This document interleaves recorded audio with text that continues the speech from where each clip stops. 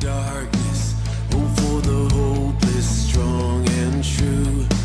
The word of God is... Last week we looked at prayer as a strategy for war in our Christian journeys. And this week I want to look at a second strategy, which is reading the Bible. And maybe you've been reading the Bible for years, maybe you've just started, maybe you've never read the Bible. Well, regardless, I hope that this week's teaching will be of use for you as you pick up your Bible to read it. And today I simply want to encourage you to actually read your Bible. We take our Bibles for granted like you cannot believe. I wonder how many Bibles you have in your home or on your phone. There was a time when there were no English Bibles, and there was a time when only clergy, people who worked for the church, had access to the scriptures. And it was thanks to some heroes of the faith who rose up and printed Bibles in English and smuggled them to believers. It was thanks to people like this that we now have a Bible. One such man was a guy named William Tyndale. Look up William Tyndale. He was passionate about getting the Bible into the hands of common people like you and I. And he became an enemy of the church because the clergy didn't want this to happen. And eventually he died, he was killed, martyred,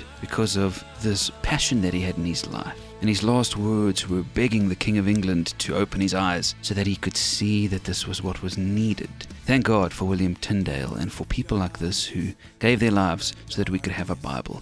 I think William Tyndale would be weeping tears of joy if he could see all the Bibles around us today. We've got Bibles in our pockets, on our devices, all day, every day at our fingertips. But I think Tyndale would probably weep with sadness if he saw how much time we spent in the Bible.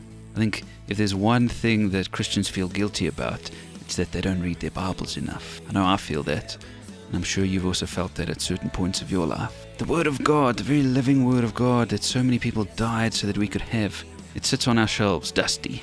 And my hope is that you'll be spurred on this week to become a passionate Bible reader, not a lukewarm Bible reader or somebody who pages the Bible from time to time, but somebody who fills up on the Bible daily. The Bible is our spiritual nourishment. It's our food for the day. And so this week, as we learn some strategies for reading the Bible, I hope that you will be radically grateful for the gift of the Bible in your home. And so today, before the day is done, pick up your Bible, would you? Just thank God for it. Read a psalm or a little bit about Jesus in the Gospels or some of Paul's letters or whatever, and just be grateful.